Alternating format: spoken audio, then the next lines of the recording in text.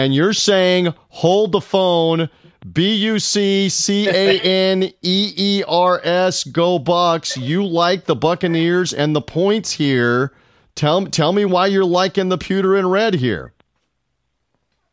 Yeah, I mean, I just think the number's a bit high for this Rams team, and the Rams are 3-0. They're 3-0 ATS, and again, it's the NFL. So when a team is 3-0 against the spread, inherently there's gonna be a little value baked into that. And the Bucks, everyone saw the Bucks, got hit by the Daniel Jones hype train.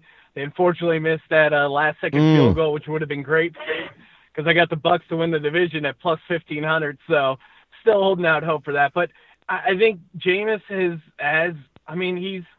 he got Mike Evans involved. I think there's going to be some passing plays available for them.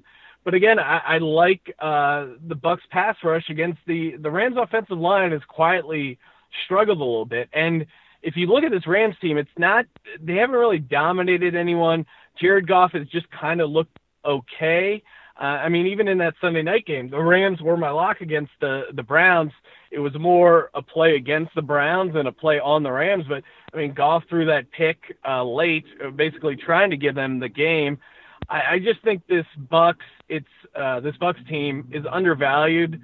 9, and you can probably even find some 10s there if you dig a little bit. I just think it's a little high for this Bucks team.